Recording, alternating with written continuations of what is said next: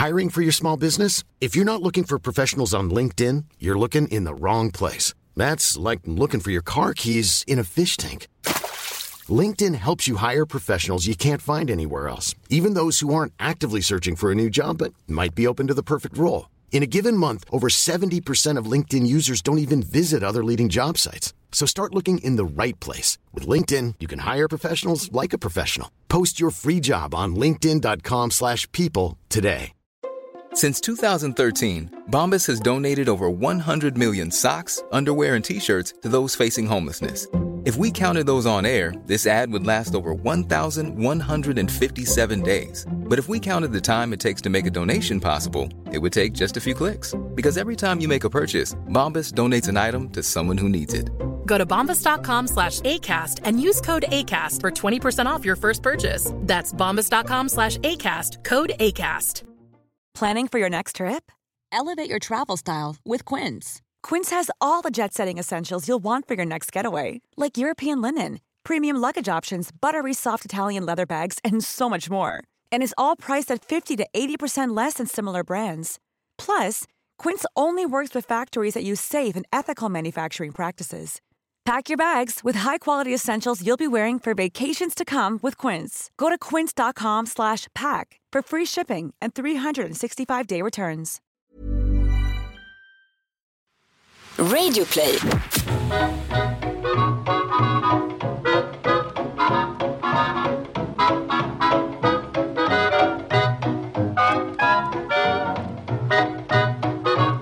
I det sena 1800-talets Stockholm, säg 1880-talet, kunde döttrar och söner ur den bättre bemedlade borgarklassen få gå till ett hus vid Humlegården. Väl där var det dags för sånglektioner för den en gång i tiden Europaberömda sopranen Signe Hebbe. Medan eleverna värmde upp sina stämband gick Signe och hämtade sin uråldriga gamla mamma. Gumman, liten och krum, kunde inte längre se annat än luddiga konturer och var så ledbruten av reumatism att minsta rörelse kändes i hela kroppen. Men under lektionerna satte hon sig ner som ett tyst vittne. När sedan eleverna lyckades med operakonstens magi och träffade de svåra tonerna kunde de få se hur det gamla ansiktet bröt ut i ett innerligt, skrynkligt leende. Jag undrar om eleverna visste vem som satt där. Signe Hebbe var stilbildande sångerska och kändes i sin egen rätt, men mamman, Vendela Hebbe, var pionjär. Hon blev 91 år gammal och missade att träda in i 1900-talet med 3 ynka månader. I Vendela har Sverige sin första i egentlig mening kvinnliga journalist och journalistkåren har sin första skribent som skildrar de sociala villkoren i något djup i och med sina stilbildande socialreportage. Vendela Hebbe kände alla som var någonting i 1840-talets intellektuella Stockholm. Esaias Tegnér, Carl Jonas Love Almqvist, Jenny Lind och många fler till. I detta avsnitt berättar vi om en pionjärs otroliga levnadsresa. Varmt välkomna.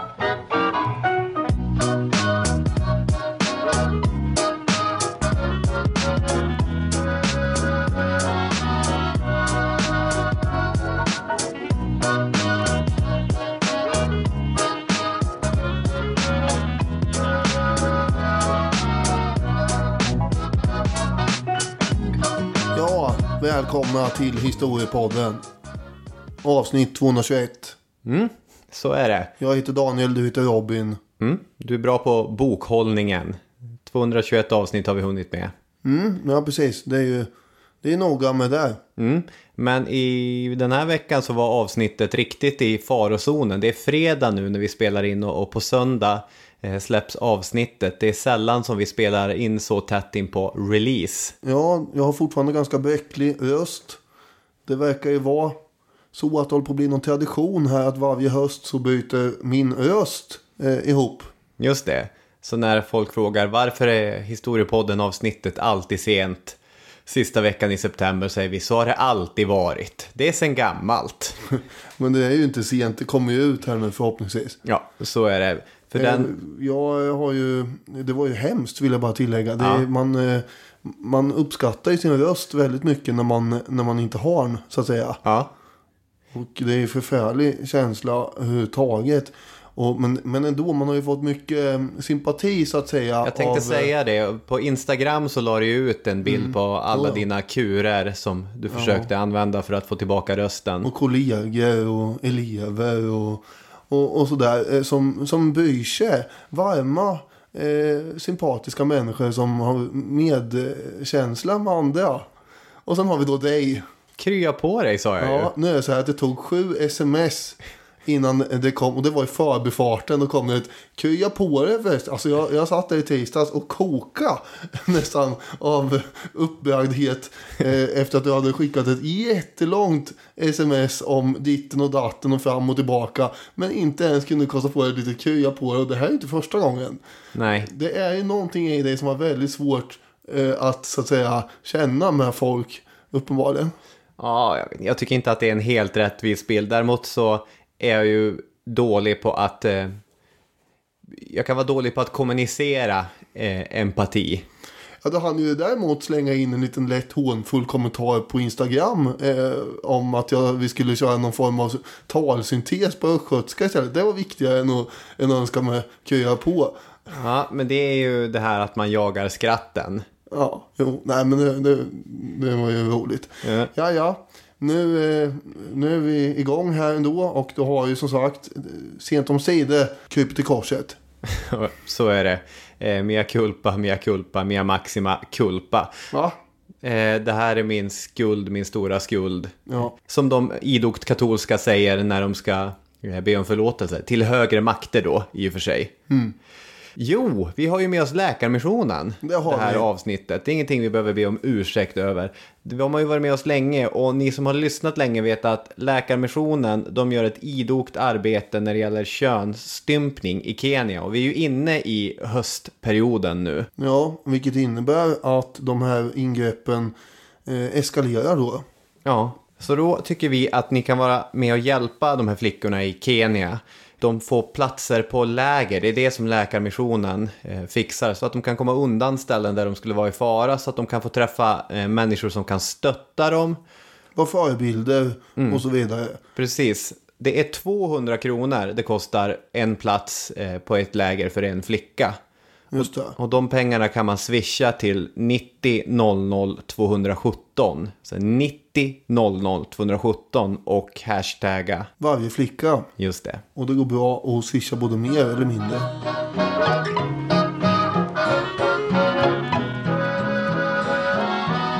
Det är tvära kast ibland i historiepodden när man går från en lägerplats i Kenya till Nässjö.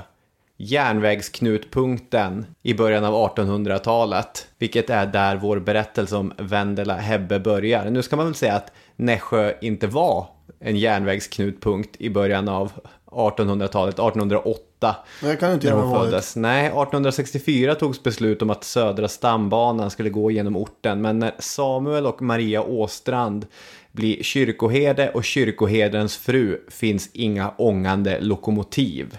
Det här är medelklass vi befinner oss i. Kanske ännu bättre beskrivet som den intellektuella medelklassen. Det är där vi kommer befinna oss egentligen hela det här avsnittet. De människor som hade tillgång till skolning och bildning och använde den här skolningen och bildningen för att staka fram en väg i livet. Ja, den här familjen har ju 3 döttrar. Just det. Och de har ju pappan tilldelat lite roliga smeknamn utifrån hur de agerar. Så det att är säga. Väldigt kärvänligt. Ja, för han var ju ganska så att säga barsk och tuff mot sina församlingsmedlemmar. Ja, det är helvetes eldar han ska rädda dem från. Vad jag förstår. Jo, men precis, då gäller det att ta dem i örat ordentligt. Ja. Men sina döttrar var han lite mer skojfisk med. Ja. Och han kallade dem för fröknarna frågvis, näsvis och envis. Just det.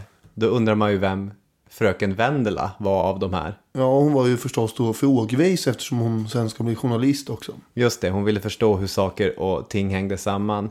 I somras så lyssnade jag på ett avsnitt av den amerikanska podcasten This American Life som jag kom att tänka på när jag läste om den här unga frågvisa, fröken Frågvis ute i Nässjö hos kyrkoherde Åstrand.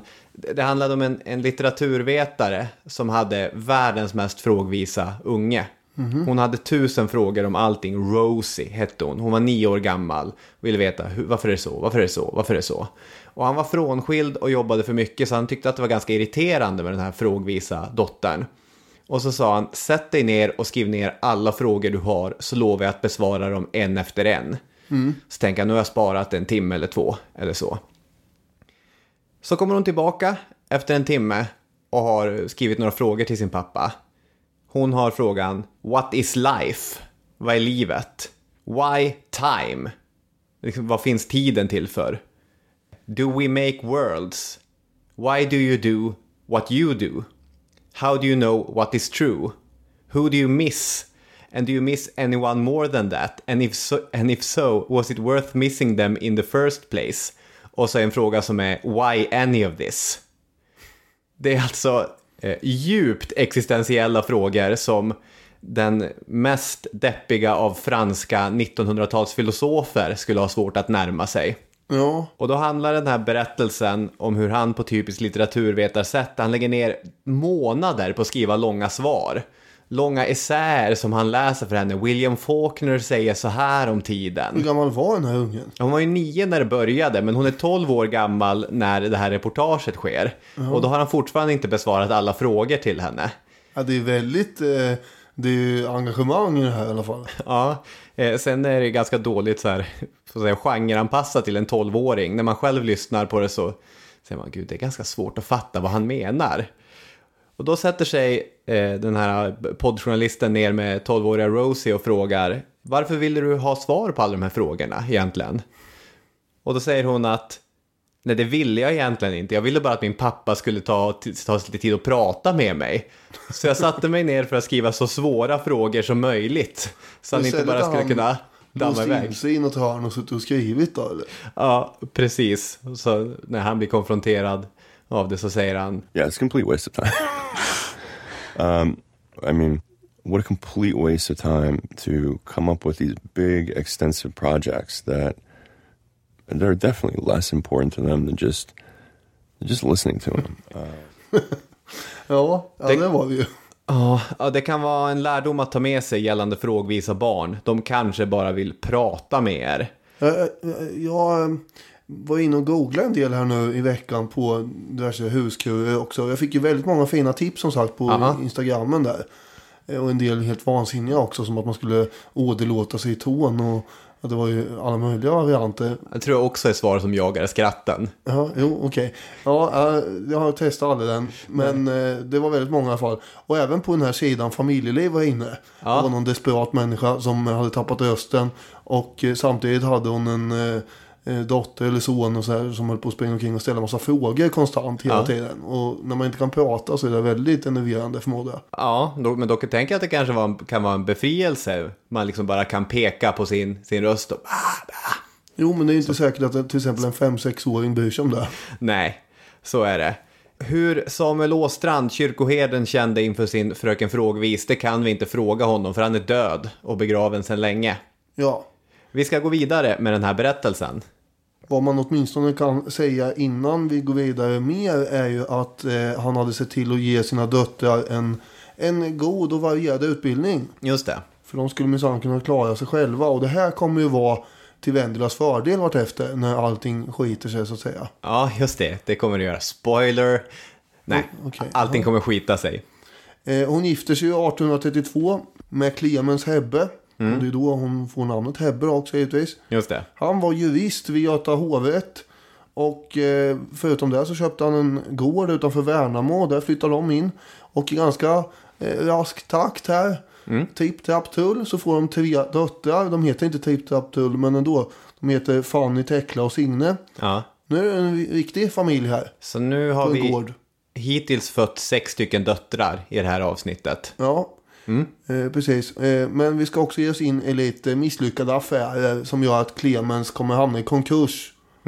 För han tyckte väl tydligen inte att det räckte att vara någon form av jurist vid Göta hovrätt, utan han skulle hålla på och råda om lite annat med. Det borde han inte ha gjort.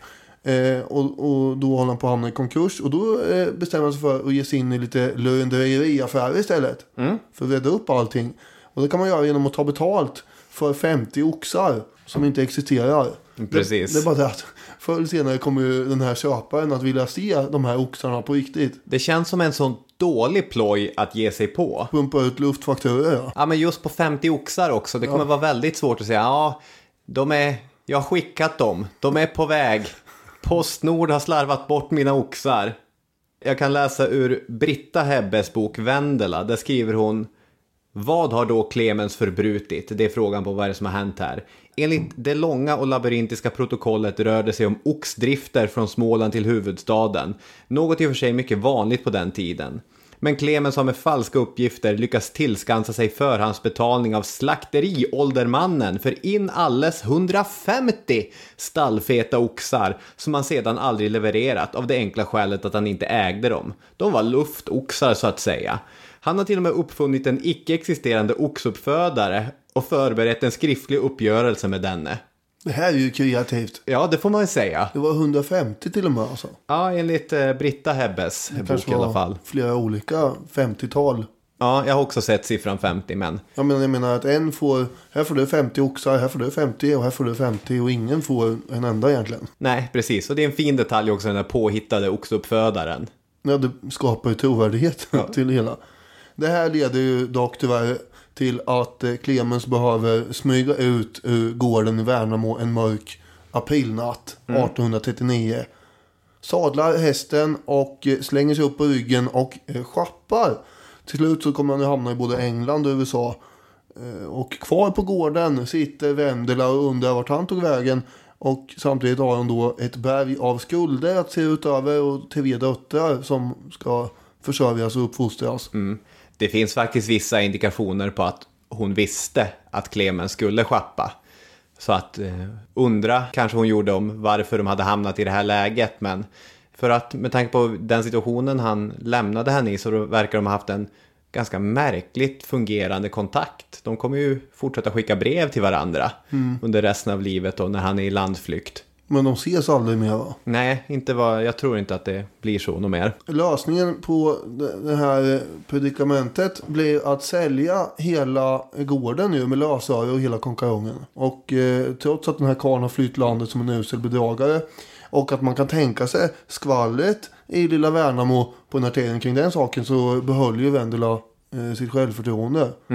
Hon har ju i och för sig inte mycket annat val här nu. Hon måste ju tro att det här kan jag fixa ändå. Och vad hon gör är ju att sätta in en annons i Jönköpingsposten. Någon tidning i Jönköping i alla fall. Ja, inte Grönköping utan Jönköping. Ja. Och den går ut på då att hon ska ge språklektioner. Överhuvudtaget så är kvinnans juridiska situation på den här tiden ganska svag och svajig. Så det finns ju inte så många yrken man kan hålla på med. Men att vara lärare gick bra. Det handlar väl också till viss del, nu är det här ganska tidigt så att det är någon jättestor industrialism har inte sparkat igång. Men hon är också bunden av sin klass. Just det, hon ska ju inte ställa sig på fabriksgolvet här direkt. Nej. Men hon kan ju faktiskt franska, tyska och engelska. Och hon kan sjunga och hon kan teckna och sådär. Så det är ju sånt hon kommer att börja undervisa i. Precis. Så det här är en kollega till oss. Jag kan teckna lite, men de andra grejerna är ganska, så att säga, medioker i. Skulle du, ja, men undervisa kan du väl? Jo, förhoppningsvis gör man ju en del rätt där ibland i sig. Ja. Skulle du känna dig bekväm om din rektor kommer och säger: Daniel, tar du en 100-poängskurs i bild? Nej. Centralperspektivet och vad det är nu man ska... Bekväm skulle jag inte göra. Men vi skulle sitta och vita knasen hela tiden. Ja. Eller Tintin.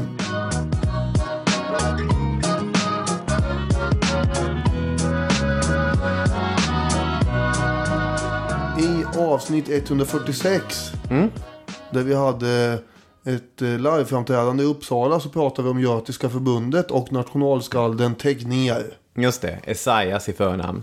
Ja, Vendela, precis som många andra på den här tiden, såg ju upp till Tegnér. Ja, inte bara att hon såg upp till Tegnér, hon hade ju en personlig relation till Esaias Tegnér. Alltså kring religiösa hem rör sig religiösa personer. Så Esaias Tegnér den älskade nationalskalden hade ju bokstavligen i fysisk gestalt varit hemma hos dem många gånger under hennes uppväxt. Så är det. Det är för att han är biskop i den här regionen. Men jag menar, det fanns ju fler som hade läst Esaias Tegnér än hade turen att bo typ i samma socken. Nej, så är det ju. Eller ha en pappa som var kyrkoherde som gjorde att han kom hem och hälsade på av den anledningen. Nej, han var nog ovanligt.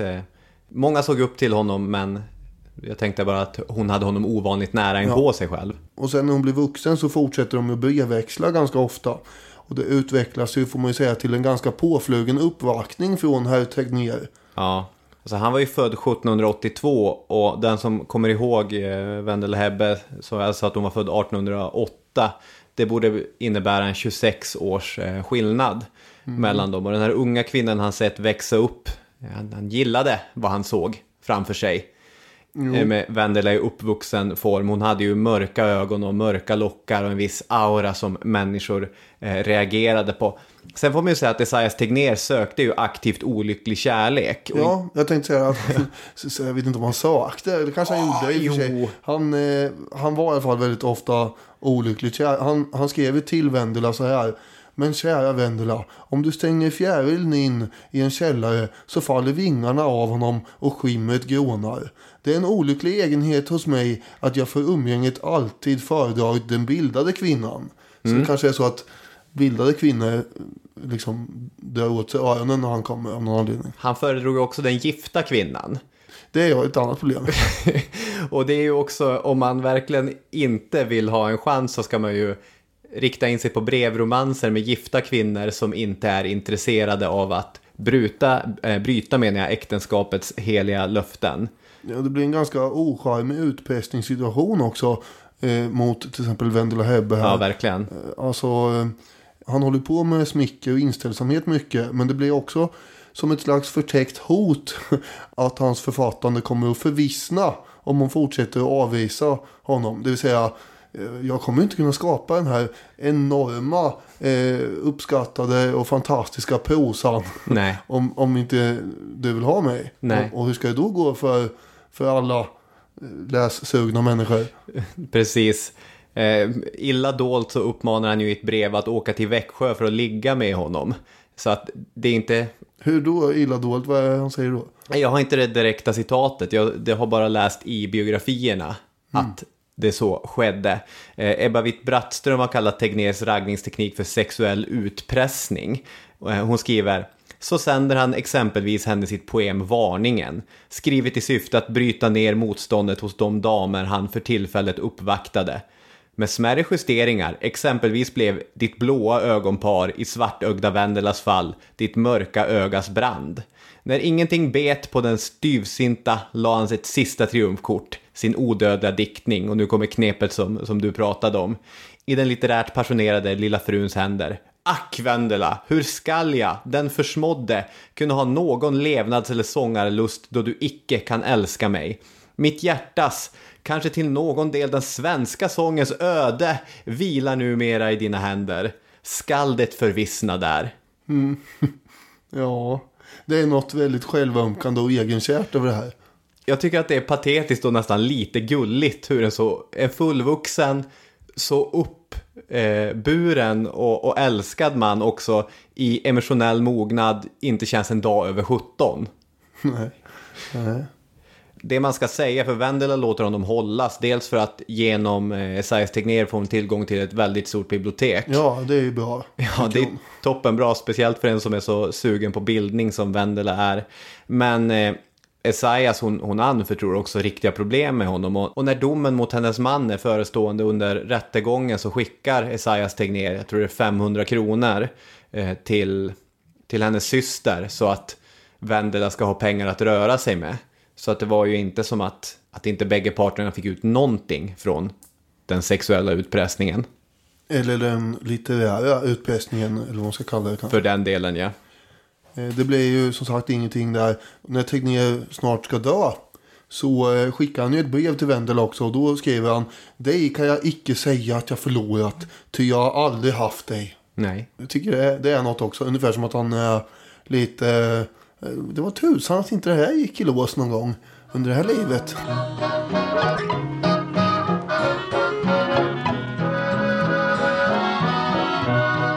Vi ska ta Vendela till Stockholm, för det är ju där saker och ting kommer börja hända. Det tar inte speciellt lång tid innan hon får vind i segel och kan bege sig till huvudstaden. Då frågar ni, var det sånglektionerna och franskgloserna som fick kulorna att rulla in? Nej, upprinnelsen är att när hon är i Stockholm för att själv ta några sånglektioner, man måste ha input för att kunna ge output. Så är det ju, det är viktigt att lära sig saker när man jobbar med att lära ut saker. Där springer hon in i, som man gör, en annan smålänning. Det här har ju min pappa en väldigt... Det är som man har någon slags radar i huvudet. Det spelar ingen roll var man är. Om man är i Manchester eller Göteborg eller var som helst. Det dyker alltid upp någon människa från Kalmar som man kan diskutera den gamla Fredrik Skans-tiden med och allt möjligt. Det är helt sanslöst. Jag tror att det är mycket män i våra fäders generationer också. För så är ju, min pappa hittar ju alltid en Pitebo var han än är. Det tyckte man var ganska ömsom jobbigt, ömsom lite underhållande i barndomen. Att någon gång var vi på Ikea Barkarby och farsan gick omkring och pratade. Och så kom det fram en Ikea-anställd och typ la handen på axeln och sa: jag blir så sugen på tunnbröd när jag hör dig prata. Ja, så kan det gå till. Vad var det för smålänning som hade sin smålänning-radar på och såg Vendela Hebbe in the crowd? Jo, det var Gunnar Olof Hultén Cavallius. Idag mest känd, om han överhuvudtaget är känd, som folklivsforskare. Men han var en kulturellt allt i allo under 1800-talet. Han var teaterchef, han kom att bli diplomat. Cavallius kommer att introducera Vendela för den personen som mer än någon annan person kommer att prägla hennes fortsatta liv. Lars Johan Hierta.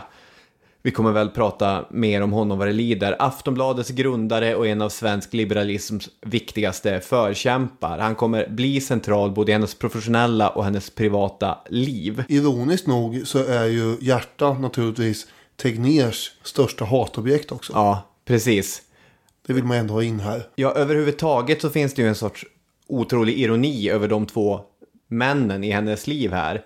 Så i Tegnér hade vi en nästan 30 år äldre biskopsskald som var så konservativ att klockorna i hans hus antagligen gick bakåt. Hierta var bara 7 år äldre än Vendela. Förvisso var han ledamot i riddarhuset, men han var ändå en ivrig och slagkraftig liberal. Han kämpar för kvinnors lika arvsrätt, lika utbildning och myndigförklarande och allt möjligt. Han är väldigt liberal. Ja, precis. Alltså. Ljus gjorde han också. Vi har ju pratat i lite olika avsnitt om den svenska konungen och Lars Johan Hiertas många kamper. De tävlade om att tillverka ljus och de tävlade om att dra in eller ge ut nya Aftonblad. Precis. Tegnér var som sagt inget fan av Hierta. 1839 hade han brutit sig loss från sina depressioner som pågick då för att i diktform ge sig på den, citat, liberala pöbeln, slutcitat, generellt och, citat, rabulisten Lars Johan Hierta specifikt. Nu kanske jag framstår som mindre vetande, men vad är det för något? Ja, då får vi ta fram ordboken. Och då står det att rabulist, det är en hetsig, radikal orosstiftare. Ja, men det låter ju passande på här Hierta. Ja, precis. Och i den här dikten som Tegnér skrev så står det bland annat: smädelsen är lös 6 dagar i veckan, vilar knappt den 7:e. Och det är då den här otroligt obehagliga liberala trenden som går genom samhället som Tegnér ser med fasa på. Hiertas svar kommer, lite härskarteknikigt får man säga, att vara att det mest sympatiska att göra är att inte ge så stränga omdömen när det är en älskad diktare som så uppenbarligen är sjuk. A lot can happen in the next 3 years. Like a chatbot may be your new best friend. But what won't change? Needing health insurance. United Healthcare Tri-Term Medical Plans are available for these changing times. Underwritten by Golden Rule Insurance Company, they offer budget-friendly, flexible coverage for people who are in between jobs or missed open enrollment. The plans last nearly 3 years in some states, with access to a nationwide network of doctors and hospitals. So for whatever tomorrow brings, United Healthcare Tri-Term Medical Plans may be for you. Learn more at uh1.com. Hiring for your small business? If you're not looking for professionals on LinkedIn, you're looking in the wrong place. That's like looking for your car keys in a fish tank.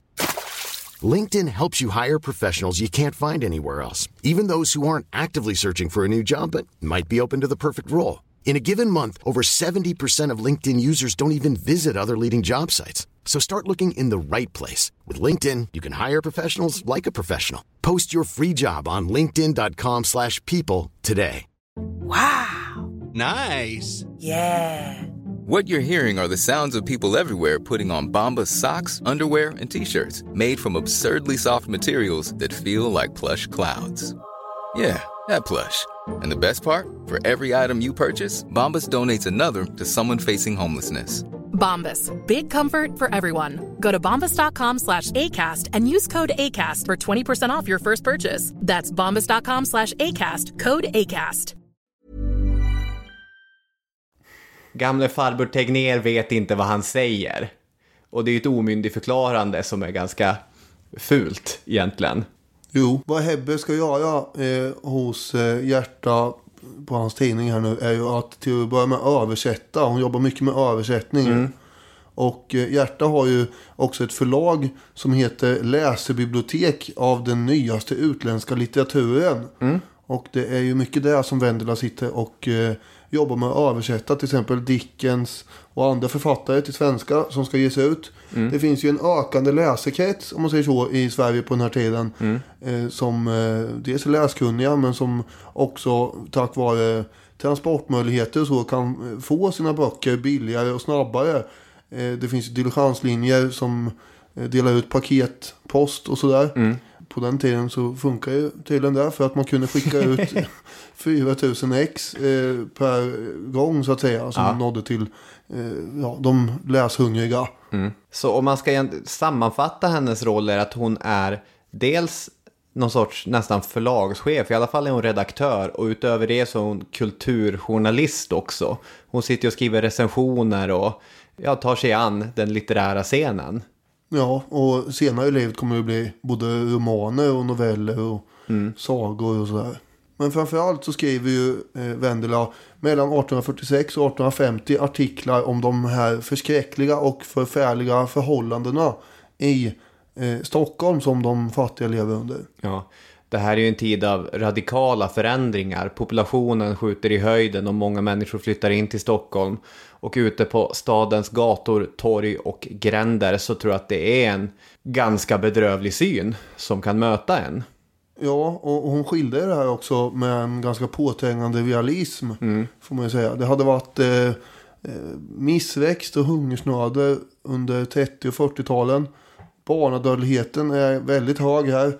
Och 45% av barnen som registreras är också födda utanför äktenskapet. Det är ju en grasserande prostitution också förstås. Just det. Det var inte så att Vendela och hennes artiklar syftar till att agitera för politiska reformer. Nej. På någon slags modernt sätt. Att nu måste politikerna göra någonting åt det här. Nej. Utan det handlar mer om att uppmärksamma läsarna på de här problemen. Och att uppmana dem till donationer och välgörenhet ju. Just det, jag tänker att det påminner ganska mycket om den här typen av välgörenhet som amerikanska hemmafruar ägnar sig åt. I alla fall i den typen av tv-serier som följer rika gated communities. Att man träffas och så pratar man om det här är så illa, vi har de här fattiga människorna. Och så sen ska man samla ihop massa pengar och ge en klumpsumma till en eller några människor. Och så sen går man vidare till nästa fråga. Det handlar inte så mycket om stora politiska projekt utan snarare skramla ihop lite pengar, öka medvetenheten och så vidare. Men Sverige hade ju den här situationen på den tiden, ungefär som USA har nu då. Just det. Man har inte, nu är det inte riktigt så illa i USA, men på 1800-talet så fanns det ju inget liksom, skyddsnät för 5 år egentligen att prata om. Nej. Det var ju kyrkan då på sina håll som kunde göra saker och ting.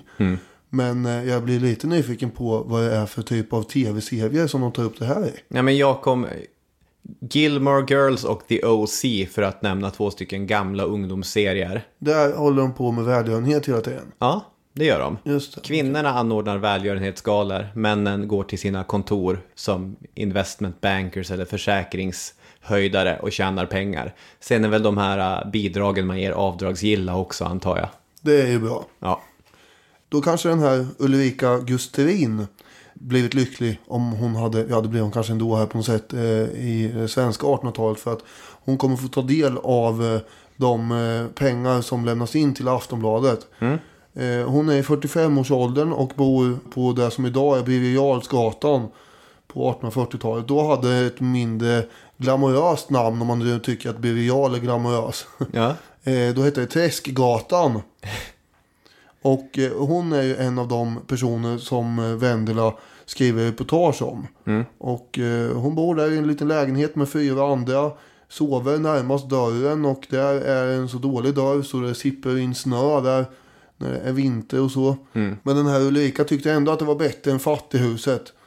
Vendelas dotter Signe, som också var med där någon gång under de här intervjuerna, och när mamma Vendela var och tittade vad Ulrika hade för sig. Och hon har beskrivit Ulrika som smutsig, illaluktande, ful och nästan stendöv.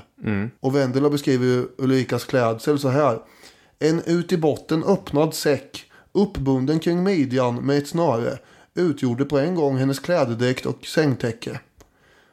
Och hur försörjde sig den här Ulrika, kanske någon undrar. Ja, man kan till exempel samla ihop hö som är lite utspritt och sådär på torgen, och sen kan man sälja där. Det kan man göra. Det var ett yrke. Kottar kan man plocka. Ja, vad gör man med dem då? Jag vet inte. Hon beskriver hur Ulla efter en tid har samlat grankottar i Liljans skog och burit till staden, samt erhållit för varje säck 6-8 skilling.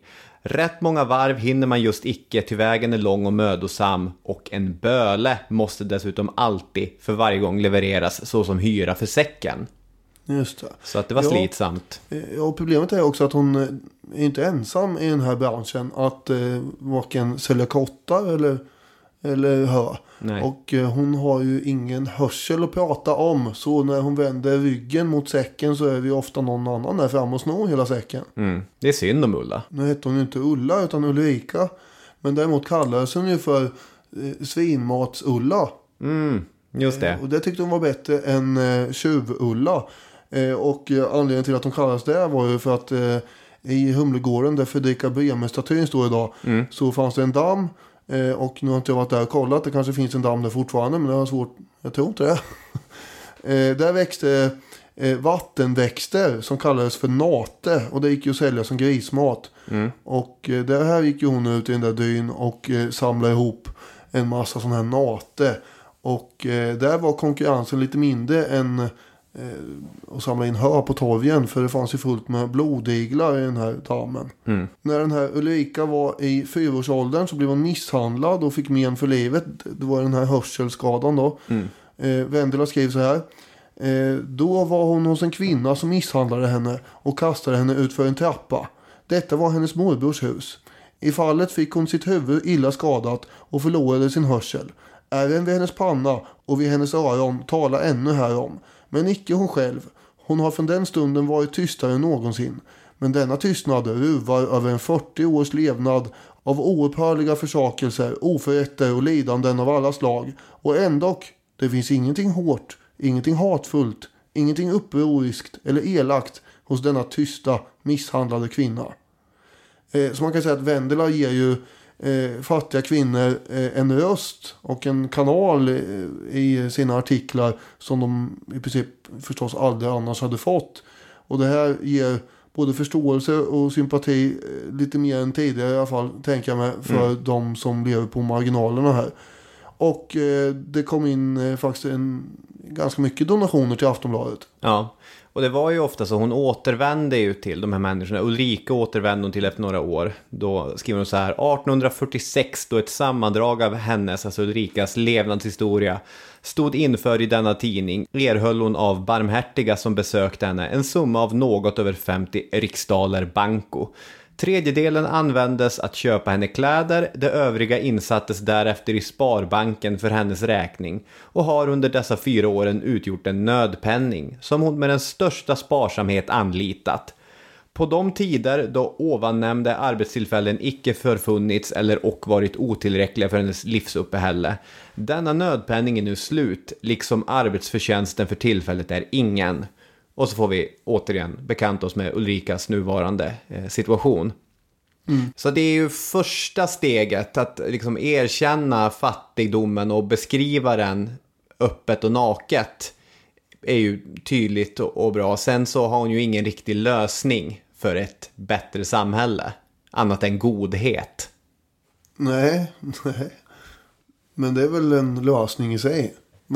Tänker du att hon skulle göra revolution eller något? Nej, men vadå? Det hade hon varit verksam några decennier senare så hade hon ju kunnat till exempel skriva propagandapamfletter istället. Skriva propagandapamfletter, arbeta för sociala reformer. Jo, men sånt tar ju tid. Det här kunde hon ju göra och hjälpa några enstaka åtminstone på en gång. Jo, absolut. Men opinionsarbete i till exempel pressen är ju inte oviktigt för att genomföra politiska förändringar. Men under den här perioden av 1840-talet så är det ju liberala förändringar i form av näringsfrihet till exempel. Eller för den delen folkskola som i förlängningen också är en viktig del för att komma undan fattigdomen. Så att det är inte att säga att det inte pågick viktiga reformer under perioden. Men de utjämnande var ju fortfarande en bit bort. Jag tycker ändå inte man kan klandra henne för att hon inte liksom slåss politiskt för det här. För det var ju kanske ganska svårt att göra. Vi har ju fortfarande en ståndsriksdag till att börja med. Ja, nej, jag håller med. Om man är intresserad av hennes socialreportage så har Stockholmskällan som är en jättebra sida från Stadsarkivet skannat in alla de här och dessutom transkriberat många av dem som man kan gå in och läsa.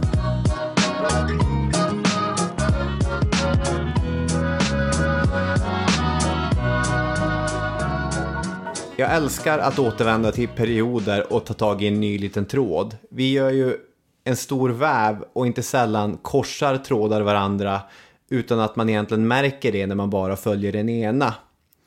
I det tidiga 1840-talet har vi Carl Jonas Love Almqvist, känd från tidigare avsnitt av Historiepodden. Han är en favorit hos mig.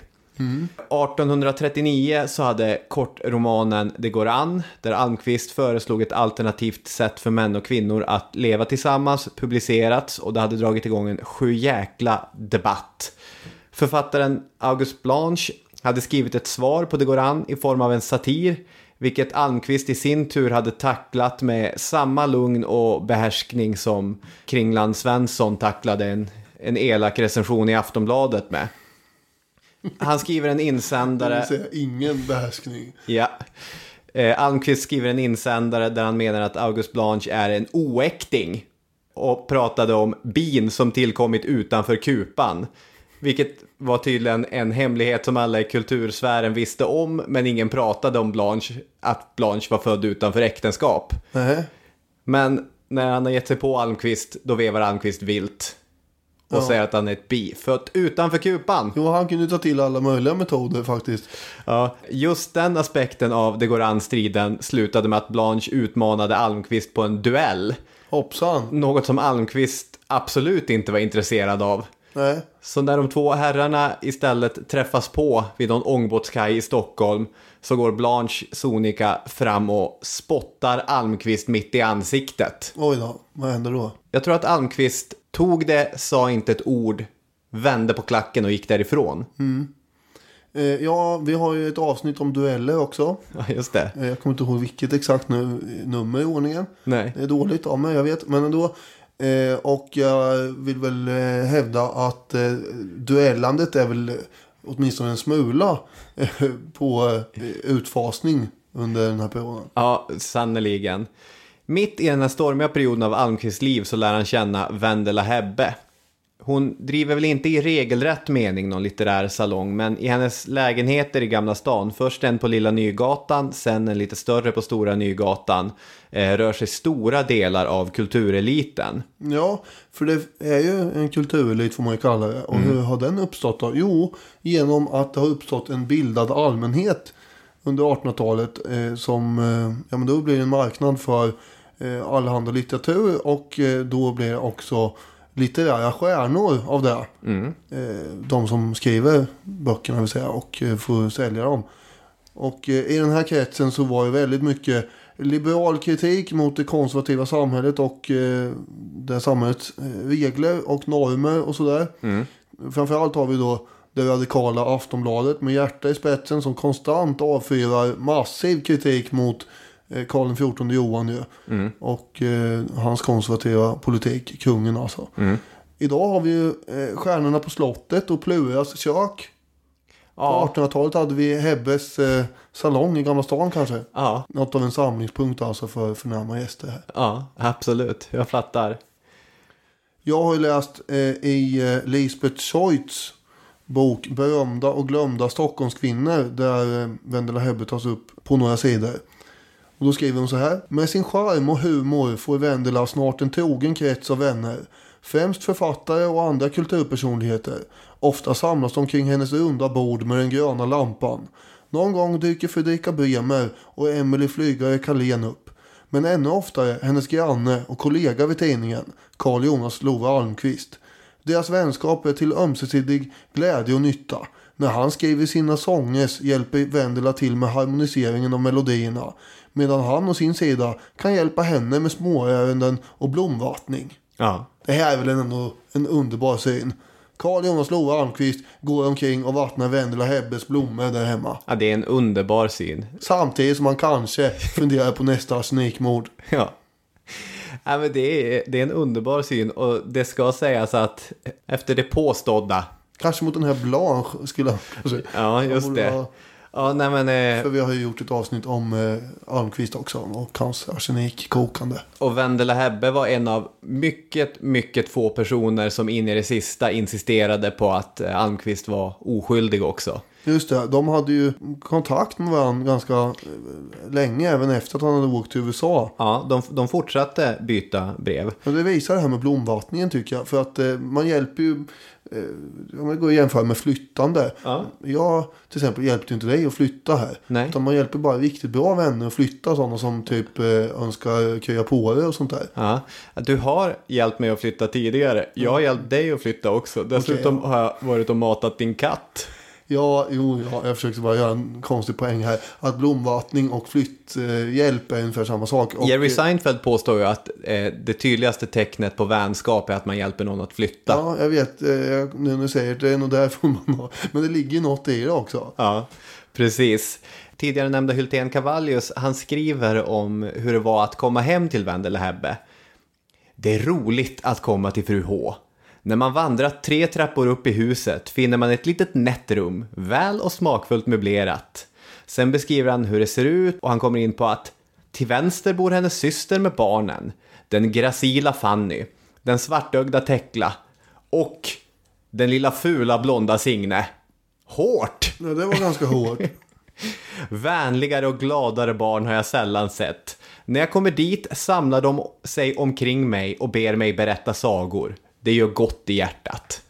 Sitter folklivsforskare Cavallius där och berättar. Sätt dig ner, så ska jag berätta. Jag ska dra en riktigt mustig historia här om den här träsleven som gjordes i början på 1600-talet. Jag vet att det kan vara så här. I Blekinge förstår ni, där tror man på trollgubbar. Och så sen drar man någon sån där liten. Det kanske barnen tycker är lite spännande i och för sig. Ja, men jag tror att han drog riktiga sådana mustiga sägner.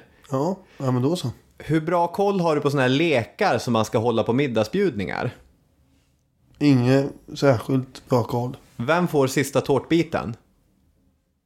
Vem som får sista tårtbiten? Ni har suttit i ett stort sällskap och avnjutit en härlig middag. Och så sen har ni druckit kaffe av veck och så är det tårta då. Och så är det en bit kvar. Vem har rätt till den tårtbiten? Det här har jag inte en aning om. Den som... Ja, det är den som det är mest synd om.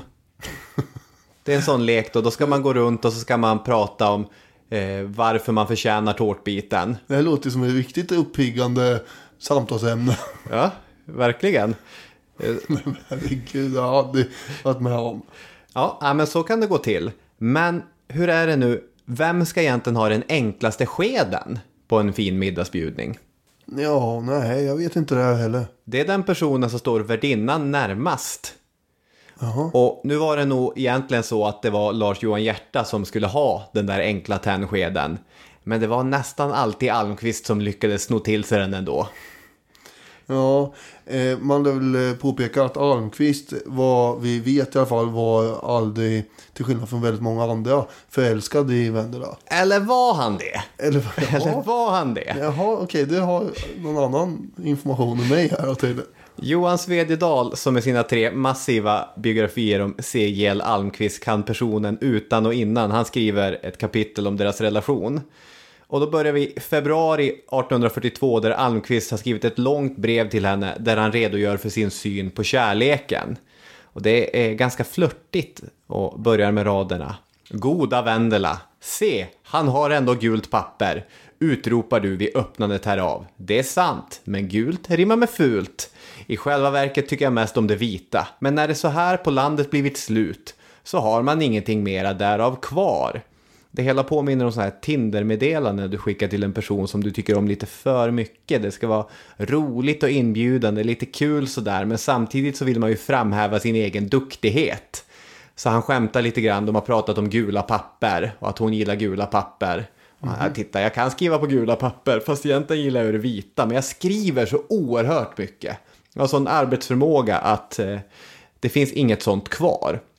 Sen kommer han in på en lång, nästan filosofisk utläggning om relationer. Han befinner sig i Degoran-krisen, så att han tänker ju mycket på kärlek och relationer. Svedjedel sammanfattar med att skriva: krasst tolkat kan brevet liknas vid ett dåligt maskerat försök att starta en kärleksaffär. Analysen av kärlekens art skulle då ha varit ett sätt att säga att en kärleksaffär inte kan skada någon. Men det är inte givet att Love har haft den avsikten, slutcitat. Det är nämligen så att Almqvist hade en tendens under denna period att både i tal och skrift börja mässa på om kärlekens art lite oavsett om personen var intresserad av att höra på eller inte. Att man kommer fram till Almqvist och frågar så här: du, vad tror du om vädret? Kärlekens art, sa du? Jo, jag har tänkt ganska mycket på det här. Eller att han bara gick fram till människor på fester eller på salonger och mässade på. Så att antingen så har han en agenda med att säga att vi kan vara tillsammans, eller människor kan vara tillsammans oavsett vilket. Eller så vill han bara berätta om alla fina tankar han tänkt. Jag kommer också tänka på när vi pratar om Karl XIV Johan och Magnus Brahe i det här museiavsnittet. Ja. De hade väldigt kärvänlig så att säga korrespondens och hängde ihop väldigt mycket. De var bästaste vänner. Ja. Och för en modern så att säga läsare så låter det ju väldigt, väldigt rosenrött och smörigt och smetigt. Och det är kanske lätt till hans att börja spekulera i olika relationer kring dem också. Men det var ju så man skrev på 1800-talet, och det får man nog komma ihåg. Att det är inte säkert att, alltså det är en annan ton och jargong hela tiden. Ja, absolut. På andra sidan så läste jag här i veckan bara så här ströläsning kring olika saker.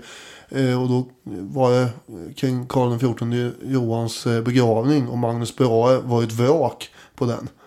De fick ju leda ut. Han kastade sig över kistan och grät, och det var lite too much nästan, så att man börjar undra ändå. Ja, absolut. Det är ironiskt. Nästan precis det här håller vi på att läsa om i Historia 2-kursen tillsammans med mina samhällselever, relationer genom tiderna.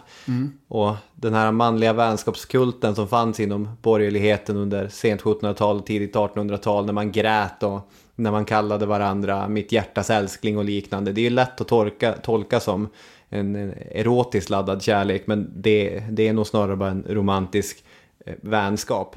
Det som får mig att tro att Almqvist kan ha varit intresserad av Hebbe är att Svedjedal skriver det, och att han kan så oerhört mycket om Almqvist. Den här uppgiften om att han var den enda som aldrig var kär i henne, den kommer från Signe Hebbe. Och det är klart, det finns ju... Hon vet inte allt. Nej, hon vet inte allt, men hon kan ha vetat mycket också. Hon var ju där, till exempel. Jo, men visst. Det var inte konstigt att Almqvist sökte sig till henne i alla fall. Jag menar, de var liberaler, de jobbade på samma tidning och det var gött häng hemma hos henne. Svedjedal skriver också det, att antingen kunde han sitta och läsa försmädligheter om sig själv från Blanche, eller ha tråkigt med familjen ute på landet, eller kanske jobba med sin ordbok som han aldrig blev klar med, eller så kunde han hänga med en 15 år yngre svinsnygg charmig kvinna som imponerades lite grann av honom och som tyckte om att skvallra tillsammans med honom. Ja, det låter ju mycket roligare. Ja, precis.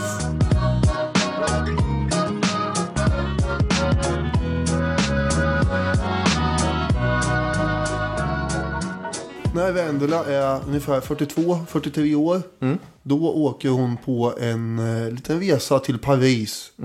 En Tysklandsresa till Paris. Ja, just det. Det kallas ju Tysklandsresor det här. Det är alltså inte den officiella orsaken som egentligen är den viktiga orsaken. Den officiella är att de ska bota eller kurera snarare sin reumatism. Vad är den egentliga anledningen? När hon är på smällen. Ja, just det. Och i Paris födde hon sonen Edvard. Enda sonen som föds i det här avsnittet. Hjärta hade väl 6 döttrar. Ja, han hade ju det. Och han var även gift. Och det var också han som var pappa till Edvard här. Det är därför hon behöver åka iväg till Paris då. Just det. Så det här är lite körigt nu. Och vad gör man då? Jo, man får ju ta och sätta lilla Edvard på fosterhem i Berlin.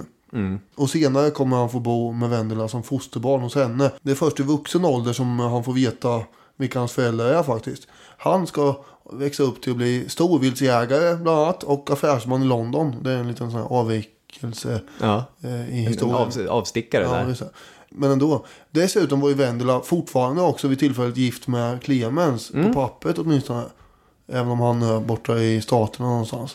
Hur löser man det här pusslet då? Jo, det kan man göra genom att man helt enkelt bor granne med den kvinna som har fött ens barn nere i Paris. För de var ju grannar.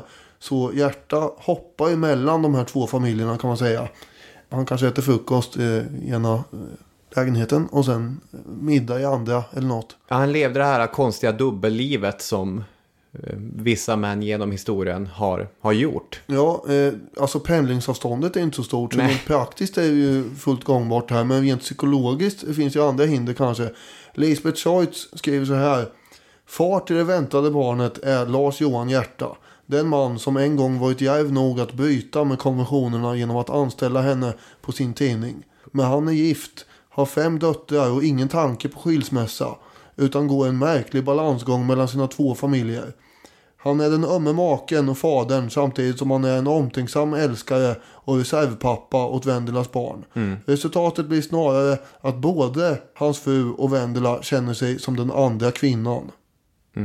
För det glömde vi kanske flika in tidigare, att anledningen att man kan kalla henne Sveriges första kvinnliga journalist, det fanns ju kvinnor som hade publicerat texter i svensk press innan, men hon var den första som hade en fast anställning på en svensk tidning. Det är ju nästan 10-årsperiod som hon har ett löpande kontrakt på Aftonbladet. Ja, vi har ju flera stycken under 1700-talet och även de som jag kommer komma in på senare här, mycket större och kända än henne egentligen, som publicerar sig. Men de har ju inte en fast anställning. Nej. Både Maria Lenngren och sen då förstås Emily Flygare Carlén är ju större, vad brukar du säga? Big dog. Ja, just det. Ja.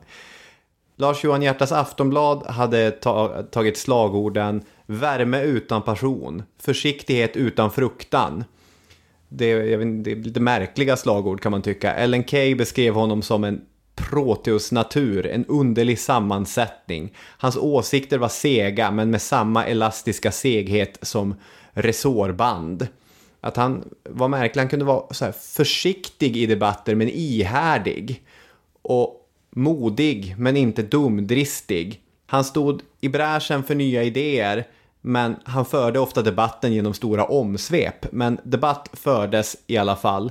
Och det är ju tidigt de här har träffats. De har träffats första gången 1840. Och vilket intryck han ska ha gjort på henne, men de ska ha gjort på varandra. Problemet när man ska beskriva Vendela Hebbes och Lars Johan Hjärtas relation, det är källkritiskt. Därför nästan inga av breven finns kvar. När man går igenom Lars Johan Hjärtas brevskatt så saknas oerhört många där Vendela Hebbe är ämnet. Och det är väl, antar jag, någon som har försökt städa undan en skamlig del av en stormans liv. Eftersom det är en utomäktenskaplig relation. Och någonting som befläckar den här personen. Lars Johan Hjärtas fru hette Wilhelmina och var en förtjusande kvinna som Vendela kände stor beundran inför. Och Wilhelmina ska i alla fall i början ha känt samma sak inför Vendela.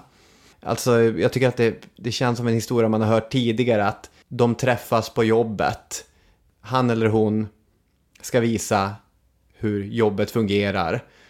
Och så i något år är det en arbetsrelation och så sen i vissa fall blir det en annan relation. Det här är inte forskning, det här nu går jag starkt på magkänsla bara. Britta Hebbe, hon skriver att Wendela ganska aktivt kämpat för att det här inte ska bli romantiskt eller erotiskt som hon skriver, och som ett ord som överanvänds oerhört mycket i biografier av denna art. Hur skulle hon kunna kämpa mot hans erotiska dragningskrafter? Det är mycket som är erotism. Hon stod emot Tegnér. Ja, det gjorde hon. Och hans erotiska förslag. Men under deras mångåriga professionella relation ska det i slutet ändå ha blivit så. Hon jobbade ju mellan 41 och 48 på Aftonbladet. Men egentligen efter det som relationen tydligast syns i källorna. I ett brev från Wilhelmina Hierta från 1849 till exempel är hon irriterad över att Wendela har kommit ner till ångbåtsbryggan för att vinka till Lars Johan. Och Britta skriver så här: i ett kvarts sekel omhuldade han Wendela och hennes barn. Livet ur var han en öm make och far. Men vilken taktlöshet mot båda kvinnorna. Ungefär som det du var inne på, att bägge blev den andra kvinnan. Och en sista tanke man kan ta med om Wilhelmina Hierta då är det som Britta här beskriver. För Wilhelmina blev livet ett martyrium. Hon teg och led sådana kval att hon måste ta till morfin för att få lugn och styrka att uthärda. I Hjärtastiftelsen finns ett brev från henne till mannen skrivet den 14 maj 1859, vilket tycks ha undgått den som eljest så samvetsgrant brände, strök och klippte bort i brevsamlingen för att utplåna allt som rörde Wendela. Brevet andas desperation, självkritik. Hur har hon någonsin kunnat föreställa sig att kunna räcka till för en ande som hans? En vilja att bli, citat, vad människorna kallar förnuftig. Men tanken att han funnit sig fullt berättigad till allt vad som förefallit gör henne ibland nästan galen och har kommit henne att sörja över att de någonsin möttes. Kanske gör han rätt i att inte känna några samvetsförebråelser för det, åtminstone för henne, citat, förargliga förhållandet. Kanske borde det vara tillåtligt, citat, ty det är ju kärleken som binder, motviljan, kölden som skiljer, slutcitat. Så det blev ganska tragiskt till sist för Wilhelmina.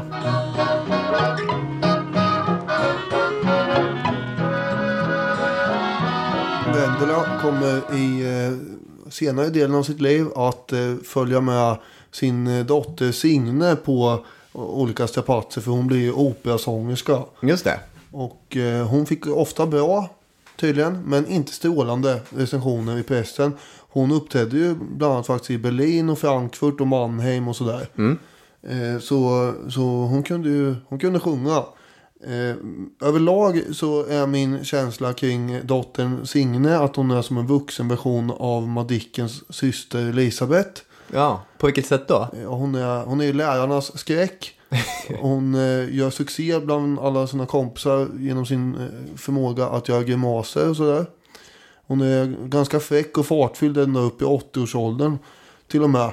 Och Wendela är då hennes agent och försöker få igenom att Signe ska få olika kontrakt och sådär genom de kontakter som Wendela har i teatervärlden. Det där är inte alltid helt uppskattat, att man bara, hörde, kan min dotter kanske få sjunga lite här? Nej. Det gick inte alltid helt igenom. Och dessutom är det ju så att Hierta är den som har delvis bekostat Signes utbildning. Och Hierta hade många fiender. Ja. Så det kunde vara så att man liksom nekade Signe att få diverse uppdrag och sjunga bara för att komma åt Hierta också. Just det, fattar. Trots det här så var hon ju under en period Kungliga Teaterns bäst betalda sångerska faktiskt. För att slå sig fram i den här operabranschen som jag har faktiskt läst rätt mycket om nu på sistone, eftersom jag håller på att läsa en biografi om Jenny Lind. Nu behövde inte Jenny Lind där, men i regel var det nödvändigt att ha beskyddare i form av älskare och sådär. Och hur det står till med Signes älskare, det vet jag inte. Men däremot var hon förlovad 3 gånger. En av dem var med en italiensk advokat. Hon var ju störtkär i honom och de var på väg att gifta sig. Men det här tar jag upp nu bara för att det är såna roliga, vad ska man säga, undanflykter eller snirklingar som den här italienaren kommer med. Ja. Advokaten hade åkt tillbaka till Italien på ett kort besök. Sen började då breven hagla in med bortförklaringar till Signe. Tydligen har en av hans bröder dött med skulder upp över öronen. En annan bror har lyckats bli kidnappad och nu ställs det krav på lösensumma. Och slutligen har den här olycksförföljda advokaten drabbats av både gulsot och malaria. Vilken otur. Ja, eller hur? En kreativ kille känner jag ändå med att komma på. För allt det här kan inte stämma. Då är han ju väldigt otursförföljd. Han var förmodligen inte så sugen på att gifta sig. När de slutligen ska gifta sig i Paris och Signe har åkt hela vägen ner dit, då får hon ett brev från den här fästmannen där det står att han kan inte ta sig till Paris för han är sjuk. Kan inte hon komma till Neapel istället, så ska vi gifta oss kanske där. Då får hon ju nog avbryta den här förlovningen. Ja. Han har innan dess beklagat sig också över att hon verkar vara lite mer kylig nu för tiden i sina brev. Tror fan det. Det är konstigt. Vad kan det bero på? Ja. Är du arg? Hon fick frågan en gång om hon hade varit förlovad, och då ska hon ha svarat: förlovad? Jo då, 3 gånger. Den första, han hade gröna ögon. Den andra, han låg och grät med huvudet i mammas knä. Och den tredje, ja, vad fan var det nu han hette? Hon är lite, det är fart innan, som sagt. Just det. I 40-årsåldern så övergår hon till att undervisa i hemmet, som du var inne på i början av avsnittet. Och hon försörjer både mamma Vendela och hennes son Edvard då, när han är liten. Och hon jobbar ju med att undervisa i sång ända tills en vecka innan hon dör, vid 87 års ålder, 1925. Scheutz skriver så här: Signe gjorde sig känd som en krävande och temperamentsfull lärare. I fullt raseri hade hon under en lektion dämt eldgaffeln i väggen. Inte ska väl fröken Hebbe slå sönder sina väggar, sa den förskräckta eleven, som prompt fick till svar: vad tusan bryr jag mig om väggarna, bara ni tar rätt ton. Det är lite, vad ska man säga, färgstarkt ändå. Ja. De här Hebbarna vi har pratat om nu tycker jag ändå inte riktigt når upp till samma berömmelse i sin samtid som andra i liknande branscher. Vendela, hon till exempel kommer ju inte riktigt upp i samma nivå som Sofie von Knorring eller Emily Flygare Carlén. Och Signe blir ju aldrig någon operagudinna som Jenny Lind eller Kristina Nilsson, men de bidrar ju till sin tidsanda på något sätt. Jag menar, även på 1800-talet behövde man B-kändisar. Ja. Det är min spaning. Ja. Är den elak? Lite. Jag tycker inte det. Ändå. Eller inte så elak. Tycker du att hon är en B-kändis i sin roll? Jag tror att i sin journalistiska roll? Om man jag säger inte att hon inte är viktig. Men om man ställer frågan till 10 svenskar om de har hört talas om de här namnen. Nej, men så då kommer hon absolut. Inte... Ja, just det. Och där har vi det. Ja. Men jag tänker att i begreppet B-kändis kan det också ingå att det är en människa som inte har gjort sig förtjänt av berömmelse. Ja, jaha. Jag trodde det bara var någon som var lite mindre känd än andra. Ja, det är också en del av det. Ja, okej. Det kanske var lite elakt då, jag vet inte. Men för det är ju en intressant aspekt med det hela, att den åldrande Vendela Hebbe som sagt blev mycket gammal, över 90 år gammal, åldrades med huvudet, citat, så där vackert böjt som en skör blomma. Det var Ellen Key som påstod det. Och Vendela Hebbe gick från en människa som hade haft vänner och fiender till att bli en beundrad relik. Genom de människor som omgav henne och hade omgett henne så hade hon någon sorts är. Framförallt kom det människor till henne för att få veta: hur var Almqvist? Hur var Hjärta? Och då sken hon upp lite grann och var: sätt dig ner så ska jag berätta om Carl Jonas Love Almqvist. Han var en filur, må du tro. Eller Lars Johan Hjärta, vilken pondus. Men jag undrar också om de här människorna som intresserade sig för männen i hennes liv, om de liksom visste att hon hade inte skinit så lite själv under framförallt 1840-talet. Nej, det hade de nog inte koll på, som sagt. Ska vi med det sagt avsluta det här avsnittet av Historiepodden? Det ska vi, och vi ska tacka för alla tips och varianter på den här leken vi hade förra veckan. Just det, mycket putslustigheter. Ja. Och några av de här förslagen på vad det ska heta och till och med jingelförslag och så vidare tycker jag är väldigt bra. Så det där ska vi sätta oss ner och fundera över. Just nu har vi nog inte tid med en lek idag här där vi är varsin karaktär helt enkelt och ska utifrån olika händelser diskutera kring det. Nej, precis. Men det kommer att dyka upp då och då, tänker jag mig. Ja, jag ska trycka på stoppknappen och hälla upp ett glas vin och ta fredag och klippa avsntttet. Det låter ju trevligt. Ja, Pinot Noir kanske det blir. Vi får se. Ett lätt rött känner jag för. Så åker jag hem och dricker lite kamomillte istället. Ja, och så tar vi nya tag när vi kör igång det här på nytt. Nästa vecka. Och så sen tar vi nya tag nästa söndag. Det gör vi. Hörni, tack så mycket för att ni har lyssnat. Ha en bra vecka. Hej! Hej.